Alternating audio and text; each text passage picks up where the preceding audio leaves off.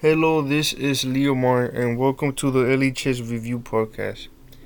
Today we will be talking about Meek Mill's career.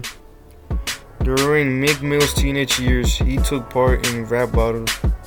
If you don't know what is a rap battle, well, it's when two rappers try to insult each other in a freestyle, face to face, and whoever has the best insults wins. He often stayed up well past midnight, filling notebooks with phrases and verses.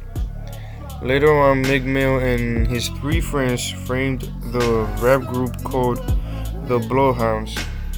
Meek friends were called Young Pooh, Dat Lil, and Mill Love.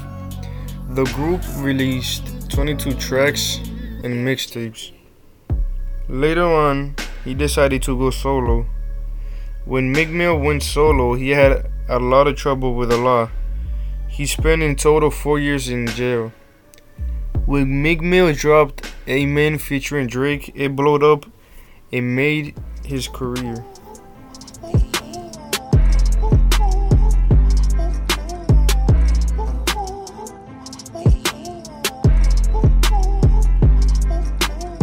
Now that Meek Mill has a career, he dropped more songs and blew up even more.